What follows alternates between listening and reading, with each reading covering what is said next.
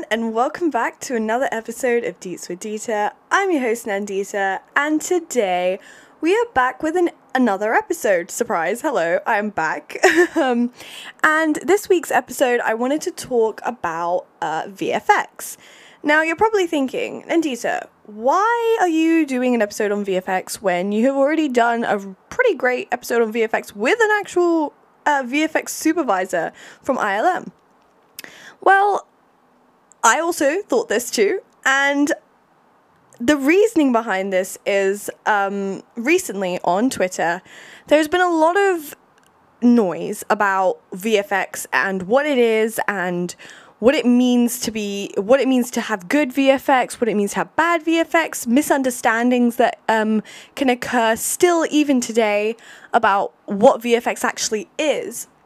And in this episode, I intend to kind of break down some of these misconceptions and break down, some of the reasoning behind why we might not be getting good CGI, or are we getting good CGI, or are we getting good VFX, And this is something that's really, really passionate for me, and I really love this topic a lot because VFX almost feels like the bridge between computer science, which is something I absolutely adore, and actual filmmaking. So I thought, if anyone can try and tackle this subject and try and talk to you about this and try and make you guys who might not be as clued up about what VFX actually entails. And I learned quite a lot researching for this episode as well.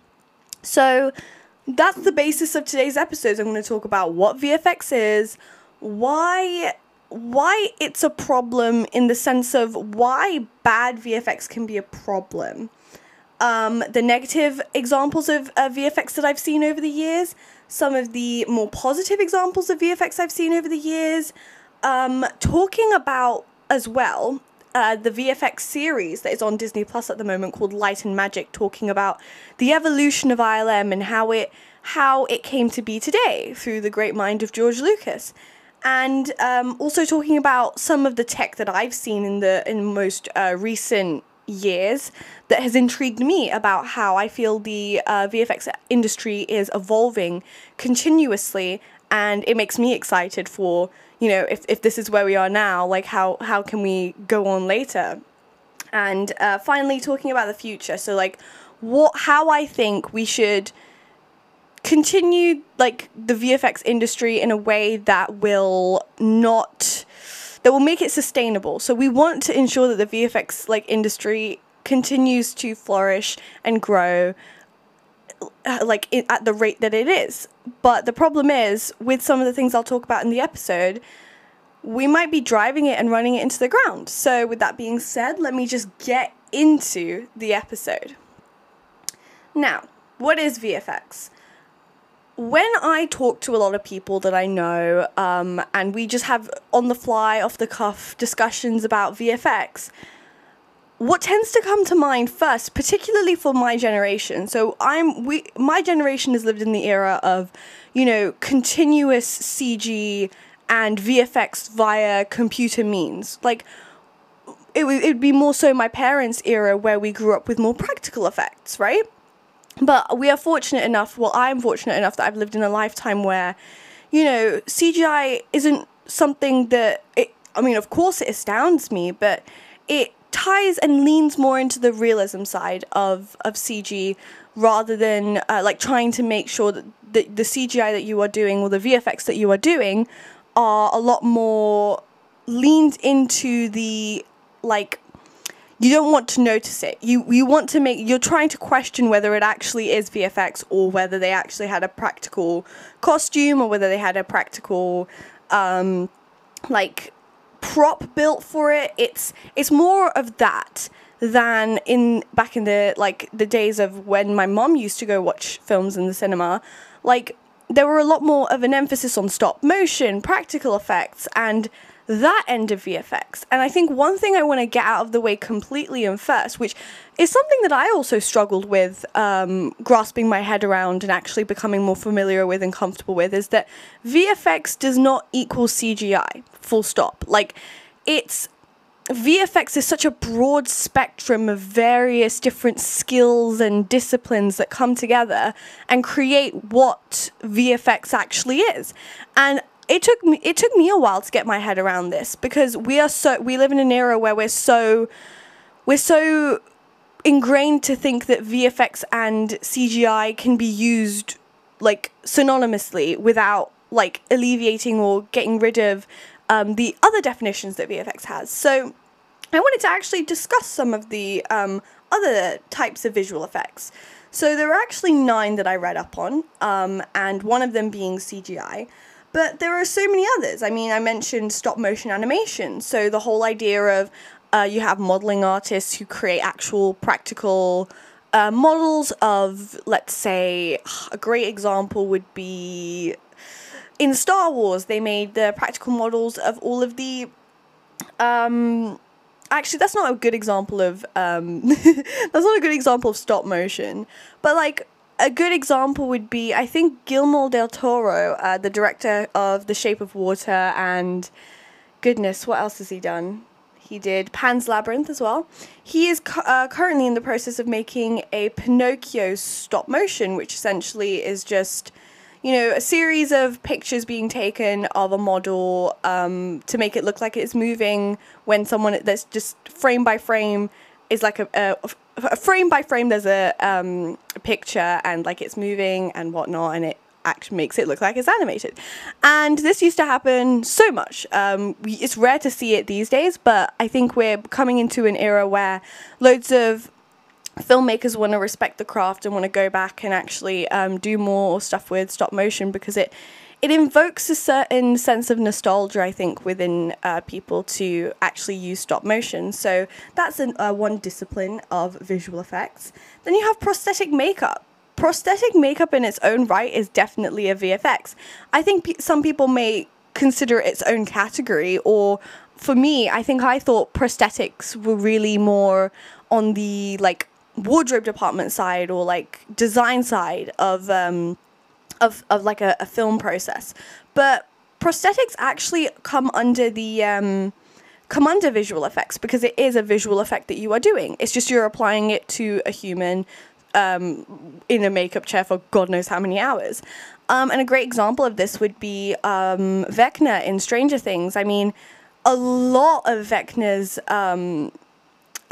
what Vecna actually is done by heavy prosthetic makeup and, you know, gear that Jamie Bowery Campbell, I think that's who played Vecna.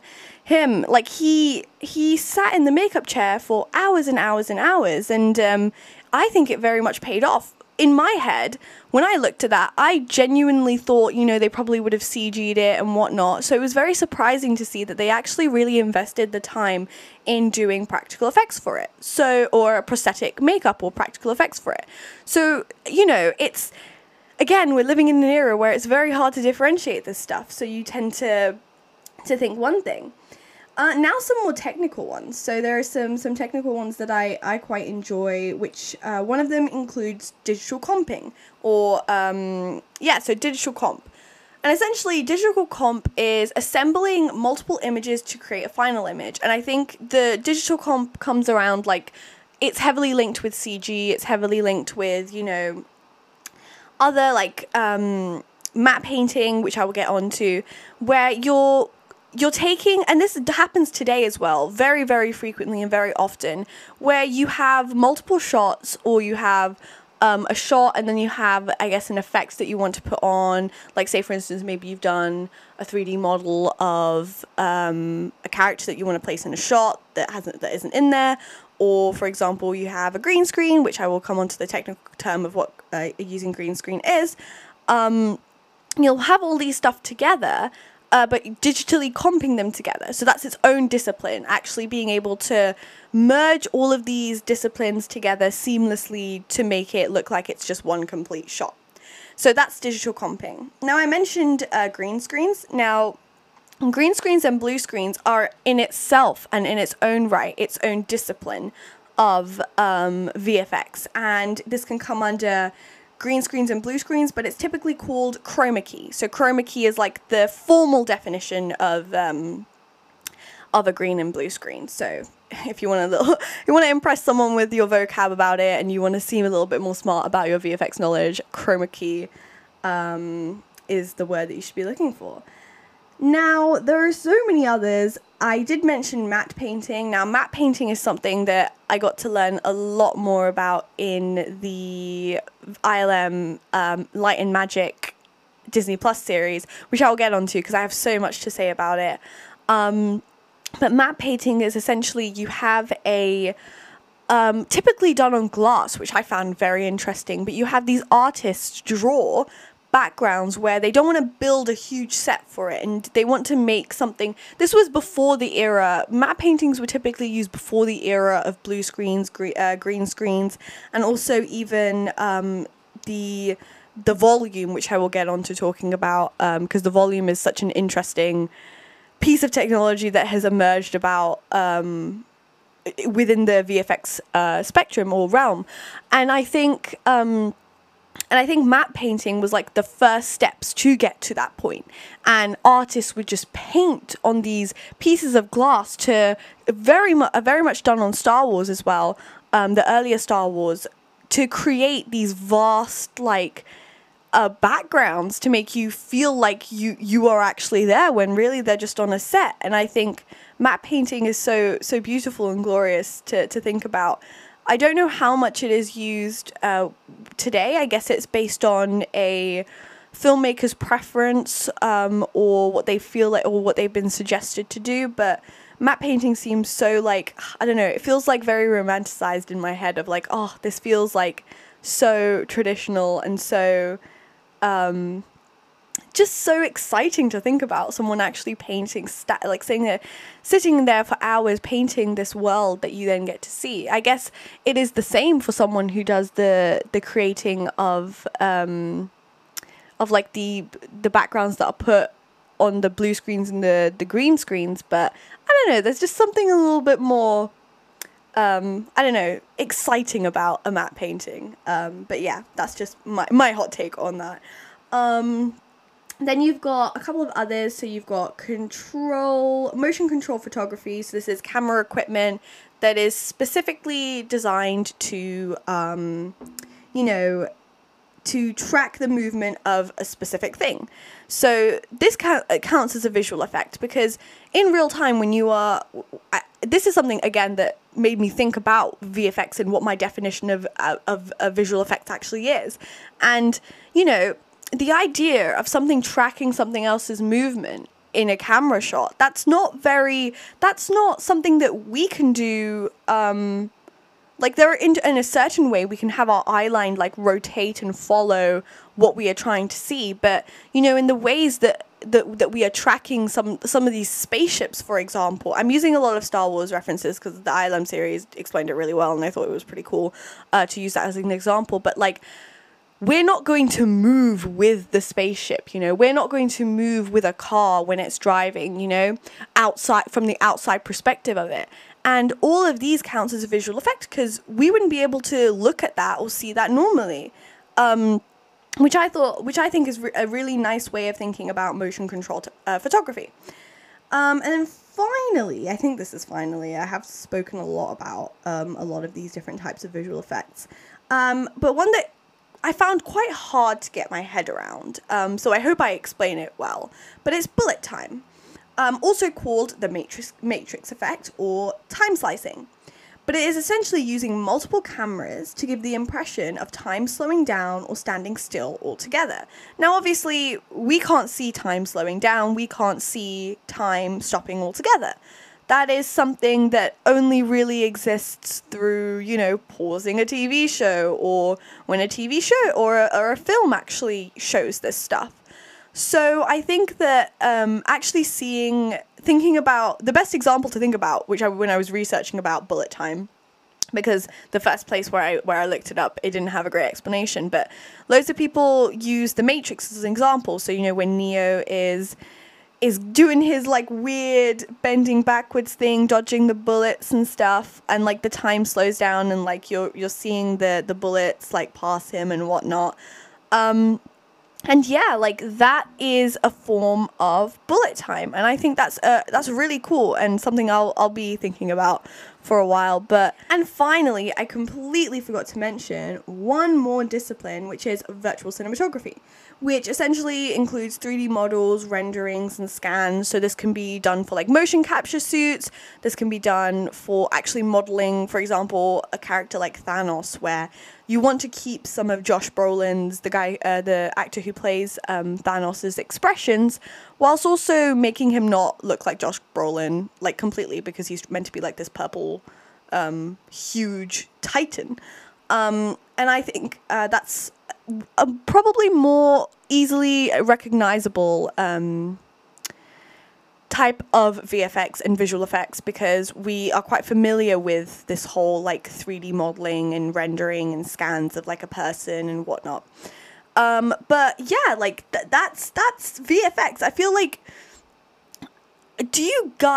I want to give you guys a sense of this is like a lot. Like there is a lot of components to VFX, and there's a lot of things to think about that I didn't necessarily think about until I actually properly researched this, and it made me appreciate the discipline a lot more, and I guess made me feel a bit careful about how I use, words talking about visual effects, because, I feel like the biggest thing that has been going around recently is, has VFX gotten worse?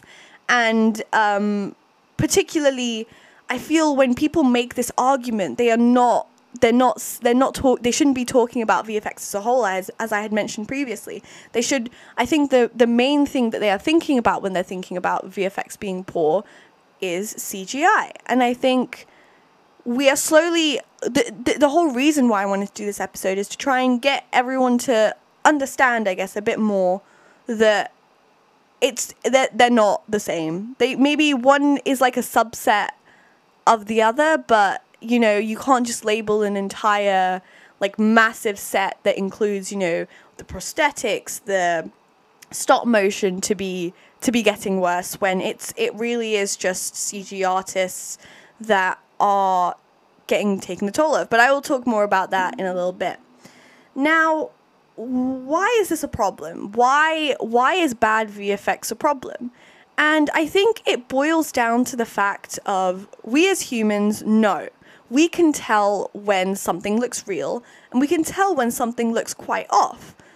Kind of like the uncanny valley. So if you're not familiar with this concept, it's like almost a graph or a valley, because the graph kind of looks like a valley is the point, but it's based on comfort levels of what humans feel very comfortable with in what they see, what they are familiar with in more of a horror sense. I feel like the uncanny valley does take precedence to horror things, for example, like dolls, corpses and whatnot. And if you have a look, I mean, you can Google the uncanny valley and it shows you a nice diagram of like what things come under it. But I feel like the uncanny valley can also, I feel like it's evolved to a point where it doesn't just need to be thinking about horror stuff, but we're in a time where we're so competent. We are, as film watchers and as moviegoers, we are competent we know what should look correct, we know what it's meant to look like, even though, for example, something like the Iron Man suit, or, like Hulk, for example, we don't necessarily have an idea how it's going to translate onto the screen, but if it looked wrong, or if it looked weird, or if it didn't look right, like it could be plausible that this could be in real life, then we'll most definitely point it out and we'll feel uncomfortable with it. So it is so important for these VFX artists to ensure that this whole idea of realism needs to be upheld. There are expectations that audiences have. And I think where this starts to crumble and where this starts to deteriorate a little bit is coming from like a post-pandemic climate. I mean, I know I still believe that we are still quite in the mix of being in this pandemic and it's not over yet, but I feel like we are in a place where, filmmaking is happening a lot rapidly than it was back in 2021 and 2020. And we're seeing, you know, a rampant rise for companies wanting to use VFX, particularly CGI. And I think now I will switch on to more talking about CGI, because I feel there are some things to be said about what's going on with CGI at the moment. And these companies are just churning out and constantly asking of VFX workers, specifically CGI artists, to deliver so much more content than we have ever imagined or asked for them, because CGI is becoming a replacement for people being there or being on sets or, you know, being on location. And in a post-pandemic world, that's becoming increasingly important. But how is this impacting the VFX industry? You know, it's something that is impacting the entirety of the VFX industry, because the image of the VFX industry boils down to CGI. And I now want to talk about some of the negative and positive CGI examples that we have seen over the years, just to contextualize the expectations that we have as audience, as moviegoers, as film watchers, you know, to see what do we like about it? What do we not like about it? When have we noticed it's bad? When have we noticed it's good?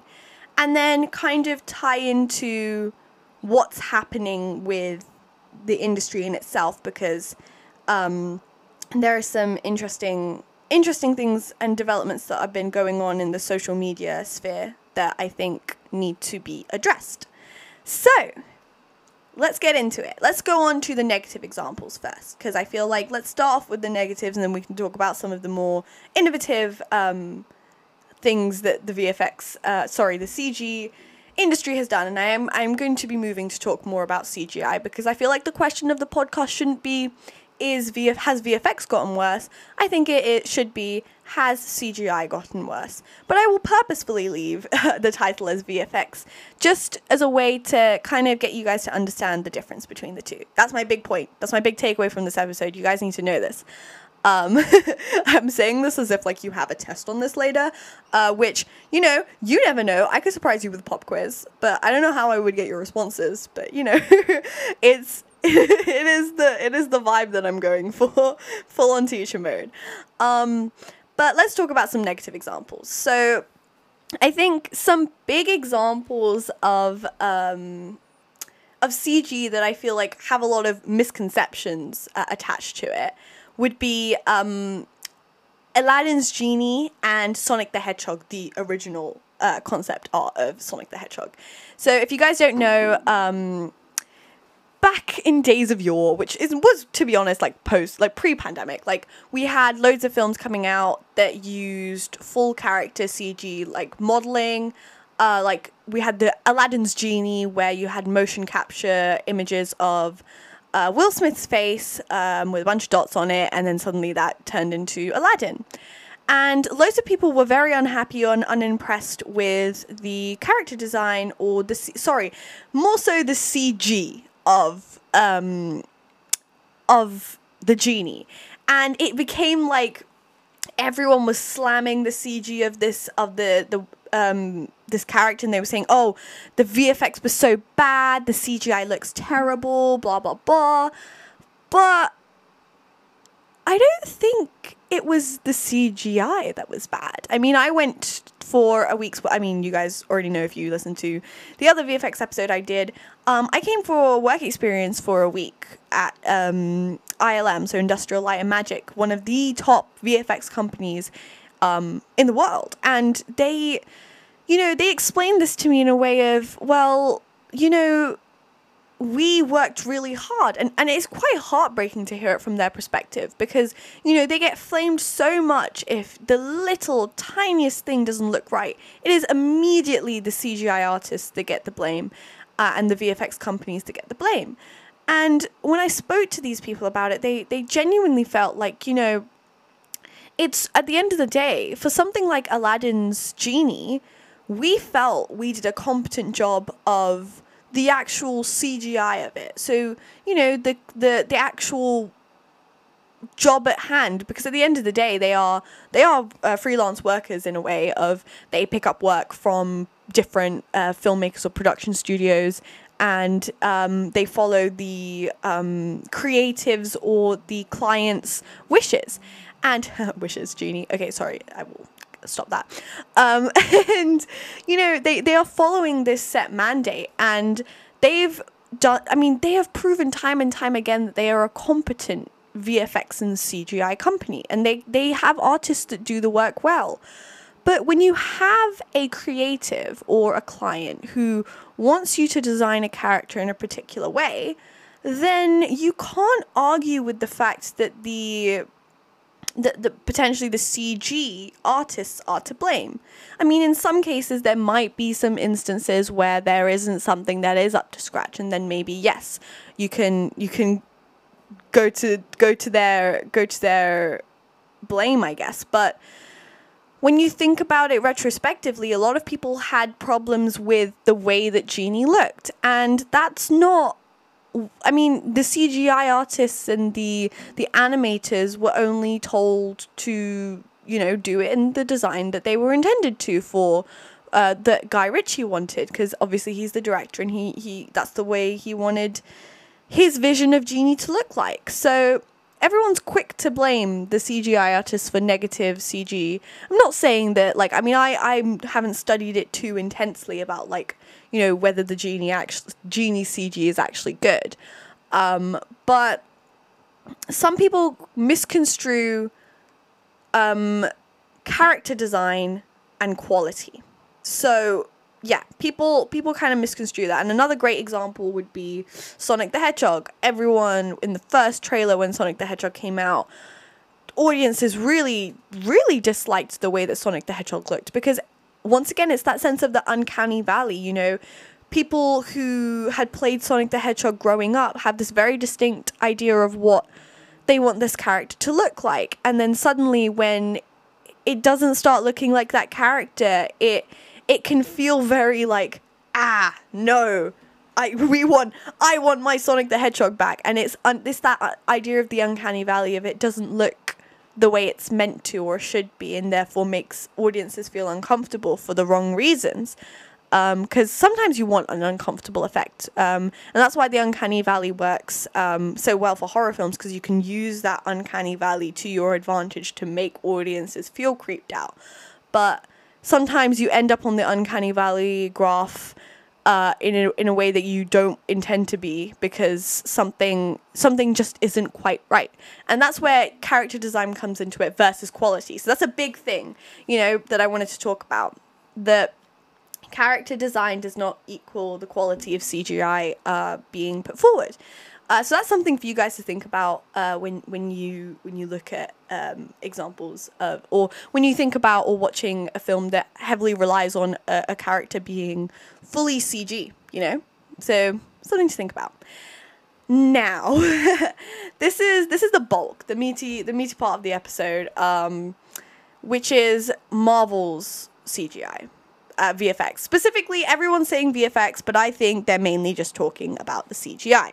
And there are, you know, we've had, as I've spoken about in my last episode with Marvel fatigue, you know, we have so much Marvel content coming out. You know, we are in the midst of She-Hulk coming out at the moment, when we've already had, you know, Ms. Marvel come out this year. We've had Doctor Strange Multiverse of Madness. We've had Thor Love and Thunder. And we're all kind of sitting here and we're watching these films, and the VFX, well, everyone's saying the VFX just aren't up to scratch. I'd argue it's the CG that maybe isn't looking up to scratch. I mean, examples that I can think of off the top of my head, you know, Jane Foster's hair in Thor Love and Thunder just wasn't it. It didn't look real, and I could tell that it didn't look real, you know? And then you've got She-Hulk, the original CG on the She-Hulk trailers were quite devastating, and you can tell because of this whole idea of like something just doesn't feel quite right there. Because we are competent, you know, these CG artists have to ensure that they are they are trying to mask what is real and what isn't real. But if we can immediately tell what isn't real for something that should be real, like for hair, for example, then that's where this whole thing kind of crumbles and breaks, because the whole magic aspect of it is like, it's kind of broken. And this is what's happening. Everyone's starting to feel annoyed and angry by the quality of CGI that's coming out, and therefore they are taking to the means of social media, so like Twitter, you know, being the cesspool of promoting hate that it is, just continuously like going at it and being super negative about it. And then this translates to the VFX artists or the CGI artists, and they're like, well, this is we feel kind of upset by this.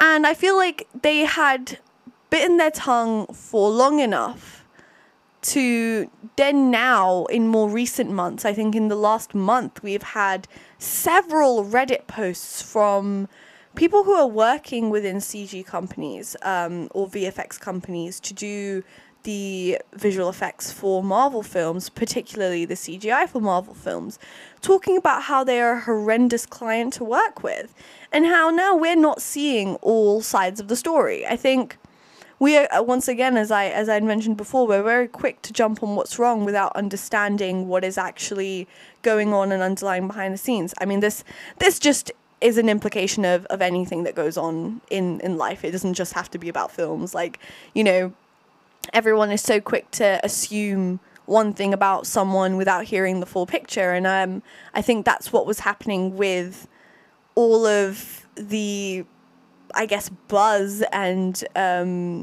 bad press, I guess, that these VFX and CGI artists were getting. So, but you hear these stories about how they're a horrible client. They find out that deadlines have been pushed earlier by media rather than by the company themselves, and like, you know, the communication is just not there, and it's horrific, because then a director that I look up to tremendously, everyone knows this on the pod, but if you're new here, hello.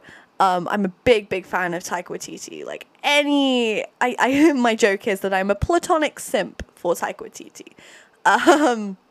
And he is just genuinely a great creative, but then I hear the stuff that, I mean, I see it. It's not even like I'm hearing it. I'm literally hearing it from the horse's mouth of, you know, this VFX breakdown that they had. Firstly, I don't understand why the director is doing the VFX breakdown. Maybe, I mean, directors like George Lucas, they are intrinsic, and I think even Jon Favreau are very intrinsically heavily involved in the VFX process, and they really want to learn and know more. But then you have something like Taika Waititi's flaming of VFX in a breakdown video.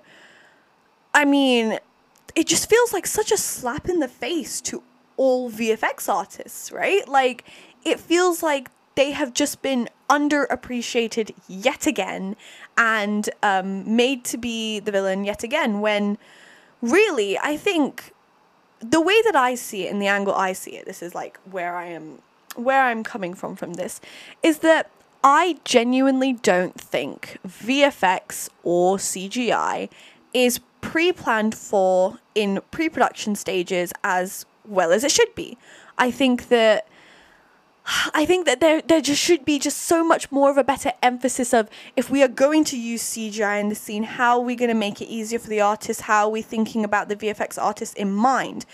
And, you know, back in watching this ILM documentary has made me feel so, like, I mean, if I were to ever get into filmmaking, like, you want to, and if I was using visual effects or practical effects or whatever I was using, or CGI, like, I would ensure that I am talking very closely with these VFX artists and making sure they're on set with me, ensuring that everything is correct, everything is the way that I want it to be. And, you know, not having them have to, you know, not me being lazy, because I do think it's pure laziness of not planning for it in the first place. I think that you should have better emphasis of just, you know, going for I think there should be a bigger emphasis on, you know, planning it, having VFX artists more involved, and that way you're ensuring that you have the best product that you can possibly have. I think because CG is so readily available these days, I think people abuse it and take it for granted, and then force the VFX artists to work harder than they should do on specific shots that could have been made 10 times easier by one specific change on set. And like, this is just coming from someone who doesn't really like understand, well, I have somewhat competence about the CG industry and VFX industry, but like, it just feels like common sense, right? Surely this feels like common sense, but I feel like it's just not happening. And it feels like it's just not happening, and it really irritates me, because it's like, and then you have someone like Taika Waititi, who I respect a lot, and then he's coming out, and even after the film is released, he's pointing out some of the bad visual effects, and almost not taking ownership for it. You know, he's like almost stepping aside and being like, that's not my problem, that was someone else's problem.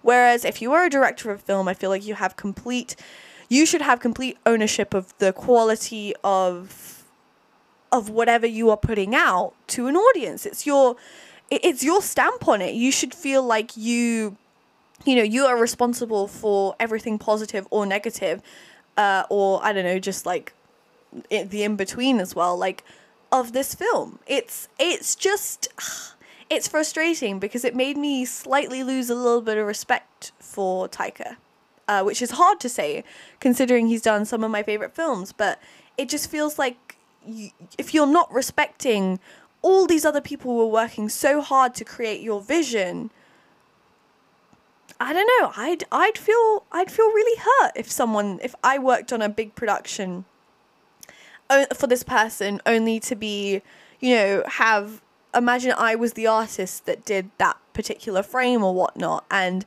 I think I would just feel completely heartbroken, and I'd feel so depressed and sad that I wouldn't want to continue on, because it's my role model saying that about my own work, and it's just so hard. I don't know how I would cope in that respect. Especially after the film had come out. I think I understand if the criticisms are there pre-film release, and like if they're still in the planning stages and editing stages, but you know, it's rough, and I personally I wouldn't have it. I would not have that at all. So, you know, these are some of the negatives that are going on in the VFX space, and as I've already mentioned as well, like the idea of you know, CG like being misconstrued as complete VFX. Like it's just frustrating. Very, very frustrating. But there are also like some funny negative examples, like everyone's favorite, The Mummy Returns, of which you had, I can't remember whether it was The Rock, but it was the Scorpion character in The Mummy Returns, and it just doesn't look human-like at all. So yeah, and I feel like that might have just been time. Maybe they didn't have the correct VFX artists at the time working on it and whatnot, because that was in an era where still VFX companies were popping up, because ILM kind of set the forefront, and they were the ones to be around, I guess. But yeah, it's just insane. Actually insane. I look at that scene quite often. I just think, whew, we have come a long way, and that makes me happy. I'm like, yo, we've come a long way. We've actually grown and improved in this discipline enough where we don't have to see stuff like that anymore, unless it is intended, like something in Free Guy. I thought the use of VFX in Free Guy was specifically CGI in Free Guy was quite interesting. When is this kind of a spoiler? I feel like it is. But the character Dude, like, was purposefully, because we're talking about a video game, was purposefully done with bad CG, or like stereotypically bad CG, because the video game was incomplete. And I thought that was so clever from a VFX standpoint. Like, yes, I love that. Give me more of that. That's such an interesting way of using CGI in a way that we haven't seen as an audience before, to emote like humor and like to drive that narrative forward. Very cool. Very, very cool. I feel like now that I'm already talking about a positive, I'll move on to some of the more notable and big positive examples of good VFX. So let's talk about everyone's favorite to talk about, because everyone has an opinion on Avatar. 2009 James Cameron's Avatar. Now, surprisingly, ILM didn't do the CG for Avatar. It was done by a company called Weta Digital, and that is a VFX company, I believe, all the way in the land of the Kiwis, so New Zealand. And they basically, everything and anything that you thought about CG, like, was completely changed, or VFX, for that matter, was completely changed when Avatar came out, because they were just breaking the boundaries of so many things. And you know, I haven't seen Avatar since I think it had come out, or you know, I'd seen clips of it or whatnot, but I still look at the clips of that film in awe. And I just get filled with a sense of pride, even though I'm like not even in this industry anyway. But I feel like I'm like this person who is in the industry in it without being in the industry. If you get what I'm trying to say, I don't know if it makes sense. But it's genuinely like one of the coolest things even today, and I have not seen anything today that tops some of, and bear in mind 2009, like over 10 years ago. You'd think that we are like leaps and bounds, because the VFX industry tends to move at a very rapid and fast pace, but Avatar was genuinely some of the most innovative, not even just from a visual standpoint, but from a technological standpoint. You know, the facial capture, like the motion capture that they used to capture, I only know Zoe Saldana from that film, and then the rest of them I'm not quite sure. But like, you see these clips of like Zoe Saldana with like the whole camera, like kind of mounted on to project her face, with all the dots on her face, to then see what it actually looked like in the film, where it's like you can see that it is Zoe Saldana. And like, not only that, but you're also dealing with not only are you dealing with a CG person, which is a hard thing to deal with in itself, but you are dealing with an entire CG set and background. Like almost everything you see in oh god, I don't know what the name of the city is in Avatar, but the land of the Na'vi, I think the Na'vi is what they are called. Like, actually insane. It's so colorful, so rich, so real. You know, even though it isn't technically like something that we would see in real life, because you're never going to see any of these like flying creatures, or you know, the cool tree that glows or whatnot. I mean, it would be pretty cool, but unfortunately we can't see it. But like, it's just leaps and bounds. It makes me, and it was at the time a film with the sheer volume of VFX shots that this had, and you know, the amount of polygons that we use. And for someone who doesn't know, polygons I feel like are I don't know how I would describe polygons actually, but it's intrinsically linked with the amount of VFX that you have within your film. And I think polygons is just another word for like shape. So it's like the number of elements or shapes that are used. Like, oh my god, unreal the amount that they had used. Like, nothing was coming close to it at that time. And I mean, you can say whatever you want about the story of Avatar. I don't remember it, but you know, sometimes a film doesn't need to be I feel like in that era of time, a film didn't need to have a story drive it as much when you had something as incredible as the VFX a part of it.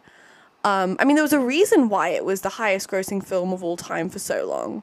I still think it is. Or maybe like Endgame and Avatar constantly flipping around. I think it might pass it again because I think Avatar is getting a re-release in September of this year to prepare for the newest one, The Way of the Water, coming out 14th of December, very close to my birthday. I always get, okay, big tangent. I always get like the biggest releases around my birthday, and it makes me so happy. Like, I get all the Star Wars films used to come out around like December time, like that literally the week of my birthday particularly. And like, it was always great even when it was on my birthday as well. Like, and then I got even a Spider-Man film around my birthday as well. I mean, okay, kind of a tangent, but you know, that week of December always gets the best films, and I feel like it's great because it's the week of my birthday and I can always celebrate with films. And who doesn't always want to celebrate with films? I mean, well, a film nerd would say that, yes, but you know. Okay, tangent over. I need to get back on track, but that was just my little aside. So Avatar is just leaves. It was just great. And I think if you haven't seen Avatar, it's such a great film to understand. Like, I don't know. Again, as I said, I don't know about like the plot. I don't know whether it still holds up today. I think I would need to go and watch that re-release in cinema. But it's just so, it's the best way for you to understand how VFX can or CGI can actually impact an audience to the level that it did at that time. You know, it was an IMAX film. It was when IMAX was still like more recently developing, and like, oh my god. I mean, I could sing praises on the VFX of that film all day long. But yes, definitely check out Avatar if you haven't, because I think it's one to think about. Then another great example, I would say, is Pirates of the Caribbean's Davy Jones. So if you're not familiar, I don't know whether it was in the first one. I'm pretty sure it wasn't in the first one, either second or third. But you had Davy Jones, the character, the Tentacle Man, and like genuinely something like that for the time that it had come out was so incredible, because you had this man of like, who basically had an octopus as its head, super tentacly, slimy. You know, the environment in which the CG is being captured, the environment in which the character is within is constantly rainy, constantly dark, wet, underlit, so you've got like only candles lighting it because it's a pirate film, and constantly on the sea. But you still get the level of detail with the tentacle movements. For a start, that's an incredible feat to begin with, the movement of the tentacles. But then you've got the sheen of the actual the surface of his actual face, and it being quite always wet looking, but then especially with the rain when it hits it. But like, in addition to that, the reflections of the light on the skin, and then when the rain hits it, it was like insanely good, because these are all things that you wouldn't think about, because like, we're just used to when something looks like it's been lit correctly, or it's got the correct shadows casting on it at that particular time, or whether it's got like when it's raining, it's going to look wet, not dry, right? And like, these are all things that we don't think about in the moment, but all these visual effects and CG artists have to think about. And I think Davy Jones was an incredible feat, and I always look to that as one of my favorite pieces of CGI. Like, it's just great. Such intricate details, and I think that was done by ILM, but I might be wrong in that. But it's just cool, very cool. I think nerding out is the best way I could think about it. And now if we move on to more of a broader example, I think it's quite nice to think about a broad example as well. But the superhero genre in general, and this is where a little bit of my nerd comes out, not to do with VFX, but more to do with just like the concept of postmodernism. Now, you're probably thinking, Nandita, what is postmodernism? Why are there two posts? Why should I care? What does this have anything to do with VFX?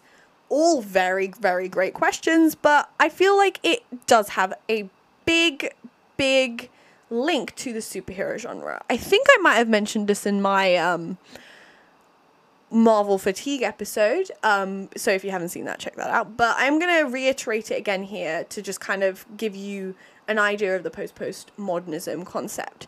And the concept is that you any media that you're reading, whether it be book, comic book, music, a film, a TV show, or whatever, wherever you find your like fiction, essentially the key is fiction or whatever. The concept is that you emulate. So if you're world building, for example, you emulate a society that models our own quite a lot, taking the good and bad, and like this can be politically.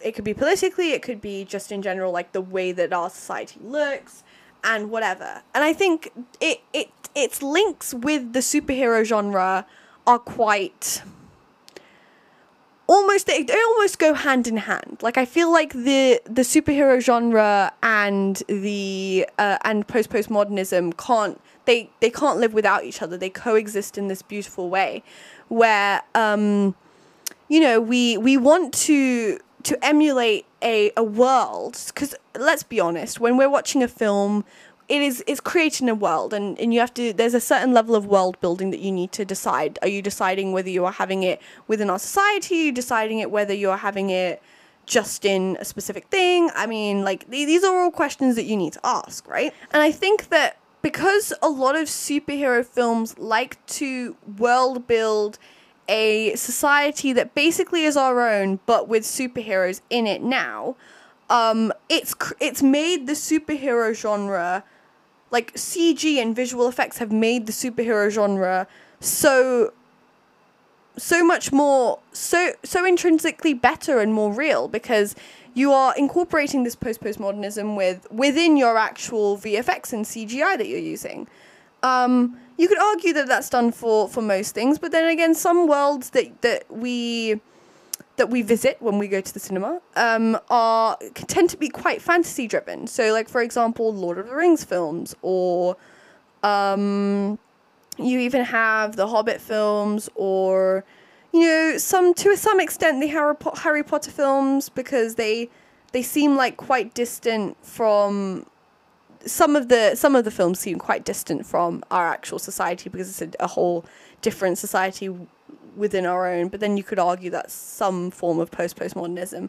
But I feel like the superhero genre in particular tends to lean on the fact that it's just a normal world, and then suddenly there are also superheroes there. And I think a great series that actually does postmodernism really well with the superhero genre is The Boys. Even with the CG in it as well, because it's also taking the bad aspects of what a superhero could be like, but also I feel like that's also mentioned in some stuff like the MCU or the DCEU, even though it doesn't like being called the DCEU. But yeah, I think postmodernism and CG. So CGI has helped essentially the superhero genre use postmodernism in a way that drives the narrative forward in a very realistic way. So I guess that's the roundabout way of I was trying to say. But yeah, like there's a lot of positives and there are a lot of negatives to do with CG, and I think it's important to see this because I feel like a lot of us tend to focus on, again, the negatives all the time. So it's nice to see some of the positives sometimes, because this excites me a lot. It's a very cool thing to think about. So now I want to briefly go on a bit of a tangent and talk about the ILM series on Disney+. So it's called Light and Magic, as I've already said, and it's 6 episodes long, about an hour each, so totals about 360 minutes in total, which is a lot. It took me a while to get through it, hence why this episode has taken a long time to come out. but I think it was worth it because I had learned so much about, you know, the evolution in the beginning of CGI and George Lucas's image and vision for how CGI is going to live, like to evolve and continue on, because as I'd mentioned, you know, matte painting and like stop motion, prosthetic makeup, this, that, and the other, costumes, were all a big aspect of the beginning of Industrial Light and Magic. And, you know, it's so incredible to see that evolution. I mean, George Lucas, I mean, the founder, did it because he wanted Star Wars and he found this team. And, you know, these are the groups of people who created Photoshop. Like, actually insane. Like, the people who were working at ILM at the time were people who made video editing software, who made Photoshop, which sometimes isn't even used for film. It can be used for multiple disciplines now. But they are innovators through and through. Like, if you haven't seen this series, and you really are interested, I guess, in learning more about VFX and the origins of the VFX company, it is quite nerdy, though. I do stress that it is a very nerdy series, a lot of computer talk, and a lot of passion. But I think that's why I enjoyed it so much, because it was just people who were super nerdy and super passionate about what they do, and it was just great. It was like super cool. And it got me excited about VFX. Again, even though I already, like, if you guys know me, then you know that I already am always passionate about VFX. But it's great for people to actually understand the comp sci behind CGI. Because I feel like people tend to forget that even though there are artists and animators, these artists and animators wouldn't have had a platform without these humans behind the scenes creating the technology that they needed to be able to draw this stuff and have the video editing, audio editing, because everything was done on film, you got to remember. And then they built things to make video editing, because they had to like press together films together, different film tapes together, to do like compositing, right? Or comp. And instead, now we just do it all digitally with different layers on top of each other. And like, it's all these people at the time who realized that these were hard things to do and then made it easier through technology and through the use of computer science, genuinely made it really cool. And that was George Lucas's image all along for ILM, which I thought was really, really cool. And I think I would like more of an emphasis and a more of like an appreciation for those computer scientists behind the scenes. I might be a little bit biased because I'm a computer scientist myself, and I want the credit where credit is due, for our little comp sci community, specifically in film as well. But, you know, I think it's just an interesting thing not only to appreciate the artists who, I guess, create these things, but the people who allowed these artists to create the things that they do and allowed it to make their job easier for them in the coming technology that's come through that we'll talk about a little bit. You know, I loved hearing about the hostility between like the practical effects side versus like the computational side of ILM when it was transitioning. It was quite interesting, and there's so many fun anecdotes about people who were so intrinsically involved in the growth of ILM. Just so cool. And like, one thing that I thought was really cool, which I don't know whether anyone else will find really cool, but understanding that Martin Scorsese, George Lucas, Steven Spielberg, and Francis Ford Coppola were all friends. The powerhouses of people. I mean, genuinely shocked to my core. I mean, George Lucas and Spielberg I can kind of understand, but like Francis Ford Coppola and Martin Scorsese too. Like, when I saw Scorsese in the series, I think he was in the series, I don't remember, but I remember, I think, seeing his face. I was like, excuse me? You're here as well? That's kind of sick. But all these like super, super creative people and super talented at their craft. all around each other around the same time. Just so cool. So cool. Again, I'm freaking out, I'm nerding out, but it's great. And, you know, if you want to know more about how films like Star Wars, E.T., The Poltergeist, Ghosts of the Abyss, Terminator 2, Jurassic Park, they even touch a bit on The Mandalorian as well. Like, check it out. It's a good series. I think it's a great series. I feel like it targets both entry-level people into understanding what VFX is, and also people who know about VFX will want to like learn more, like intensively more. So, you know, give it a go. Check it out. I think it's a great series. Now, I wanted to talk a bit more about the technology, just to give you like some fun facts about some technology that is used today, and some fun anecdotes behind it. The one that I really love talking about always is The Irishman. So, during The Irishman is a film, I think also done by Scorsese? Maybe it is a Scorsese film. I have to double check that. It might not be a Scorsese film, but I want to say it is for some reason. And essentially The Irishman is a film about mobsters, but you know, you have like the classic Pacino and De Niro in it, I think.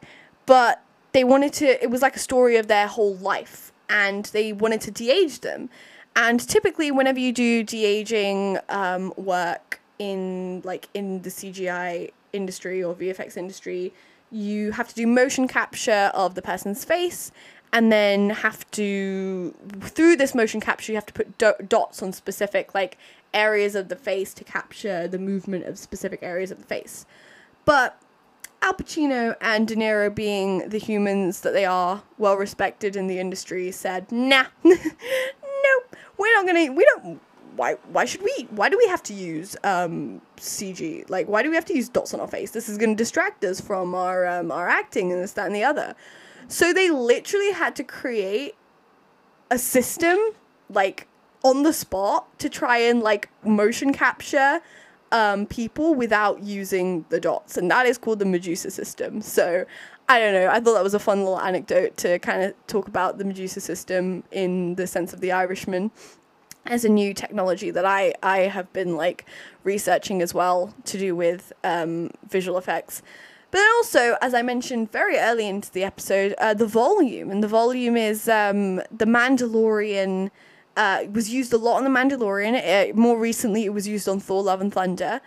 And it's essentially what George Lucas, it's shown towards the end of the ILM series, but it's essentially what George Lucas wanted VFX and visual effects and CG to get to, the point, you know, of all these LED. So essentially the idea is this big dome that has like LED screens on it that project the CG onto it with all the correct lighting and can be altered on the spot and whatnot. And it does like it does that so that so that you can actually act within the environment and actually capture the shots without having to guess where specific elements of CG are going to be for the background. It's almost like matte painting on steroids, because it's like you can change it super easily, and like the technology behind it is so cool. Like, they've thought about parallax and like everything to do with it. And this LED screen is hoping to be more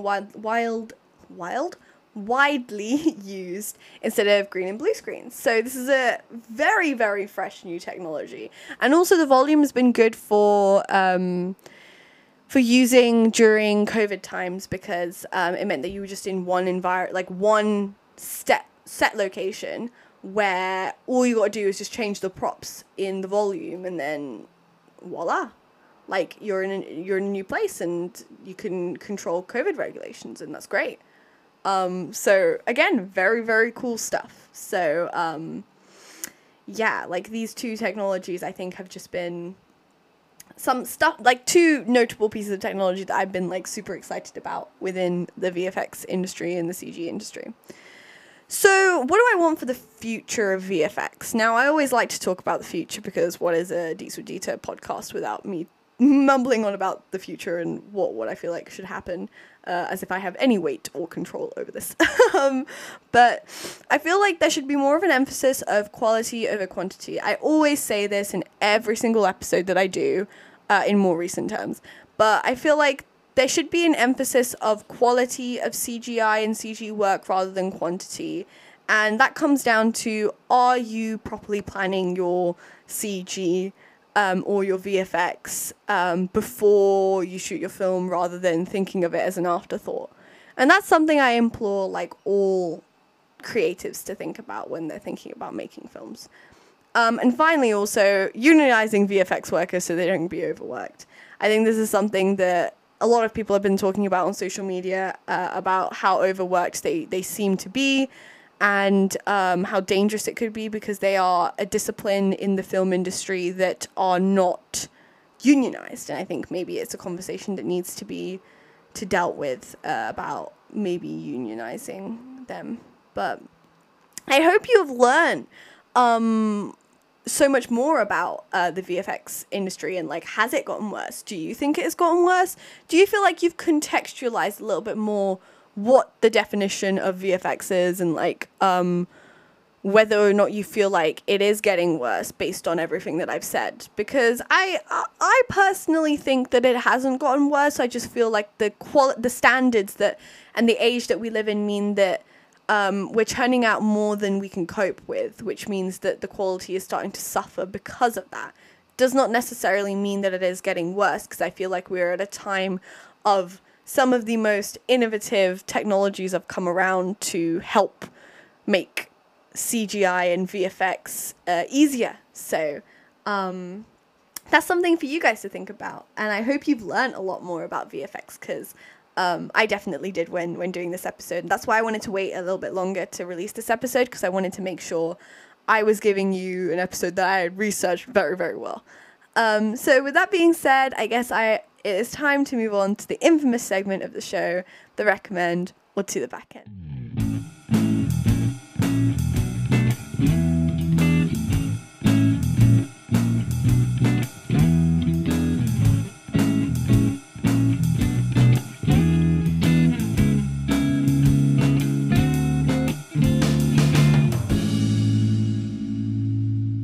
This week I actually have a recommend and a to the back end, but that's kind of that kind of should be the case, because I've been away for a bit, so I should probably have both. But surprise, surprise, none of them are a series, so I guess what's new here. So I'll start with my to the back end. So my to the back end, I guess, is Purple Hearts, a Netflix film, a rom-com based on a book, maybe. They always tend to be based on a book, so that's just a shot in the dark for me. And it's essentially about a liberal and a Republican being forced into a marriage with each other to have mutual gain, because one of them is in the military and they can get some form of benefits. And the story follows that. And it's just weird. I mean, it's not like I hate it, right? But it's not like I love it either. So maybe it's like a slight, like, over the shoulder one rather than like a I'm gonna throw this as far as I can behind me. Because I sit on the fence, because it was heartwarming in moments, but I couldn't get over the fact that their political views were so wildly different within the film and like following on their story, that it kind of threw me off a bit, because it doesn't feel like the foundations of a healthy relationship, in my opinion. But yeah, like it's your typical cheese fest of romance that you want to get, and it's got some heartwarming moments in it as well. But personally, I just feel like, you know, it could have been better. I see a lot of these films, so much so that Netflix just continuously recommends them to me. But it's, you know, it didn't feel like it was adding anything interesting or new. It almost felt like it was promoting some form of toxicity to it, in terms of the relationship that was, I guess, presented. But I loved the actress. She was great. The actor was the guy who was in the Camila Cabello Cinderella, which it took me half the film to realize, which shocked me to my core. But yeah, that's my to the back end. A little bit of like just a brush off the shoulder to the back end, rather than like throwing it, as I said. Now, my recommend is something that I think is still in cinemas at the moment, but it is Bullet Train. Now, Bullet Train is the type of film that you just really wouldn't expect as an August release. Not I don't have anything against August releases, I'm just saying I didn't expect it. It's kind of pops off, can't lie. But Bullet Train essentially has an A-list cast, like actually A-list cast, like Brad Pitt, Aaron Taylor-Johnson, who else is in this film? There are a lot of people. Joey King, like so many people that I recognize that I also might not know the name of, because you know when you have that actor or actress where you've just seen them a lot but you don't know their name. Yeah, that was me throughout a lot of this film. And it just worked. Like, there is a lot of differing opinions about this film. Bear in mind, like, I know a lot of people are like, it's lazy, it's just a train, it's your generic, typical action film. But sometimes you just need that. You need sometimes just to have, like, an action film to just take you away from it all and have you immersed. And, like, it was so action-packed. It felt, like, obviously, in some points it was quite predictable. In some points there were genuine moments where I was surprised by the plot. But it felt like a great film, and it made me excited to go and watch it in the cinema, and it left me buzzing. So it was great. And overall, I think it is a great one to go and watch. Definitely check it out. Avoid anything you hear about it, because it is genuinely a good one. So, with that being said, I guess that takes us to the end of the episode. Thank you guys so much for listening, as always. And if you want to follow me on social media, I think Instagram is the best place to get me at Deets with Dita on that. I do have a Twitter. It is very dormant, so I think maybe Instagram's probably better. If you want to share any of your opinions or keep up to date of when I'm going to be releasing an episode, that's probably the best place to catch me. Another great place to follow me on is Letterboxd. If you guys don't know what Letterboxd is, it is an amazing film watching and logging platform where you can read reviews, rate films, and log all the films that you've ever seen in your life, which is actually great. I am _Nandita_ on that. And what else? What else can you catch me on? I guess next week's episode. I do want to talk a little bit about next week's episode. Next week's episode is going to be great because it's my first guest episode in a really, really long time. So I'm back with a guest episode, and it is not a guest you've ever seen on the episode before, on the podcast before. So I'm really, really excited to have this one, and she is an incredible human being that I've always wanted to be on the podcast at some point. So I'm super, super stoked for you guys to hear that episode. I won't tell you guys what it's about yet, but just know it's a great one. It's going to be good. And that should hopefully come out either next week or the week after.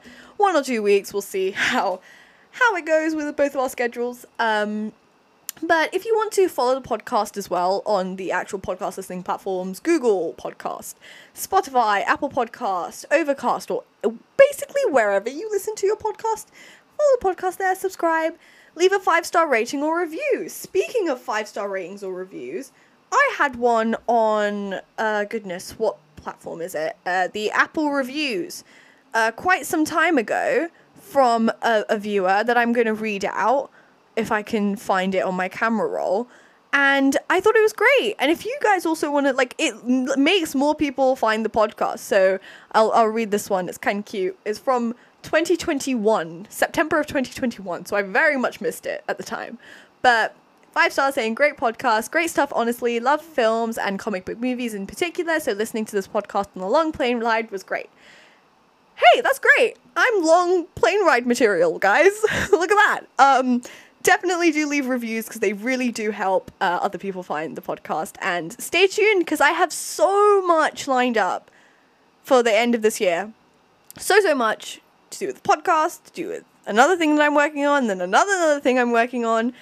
So stay tuned because we're only going to grow this year. And I'm actually going to be consistent for once. So thank you guys once again for listening. And I will see you all next time.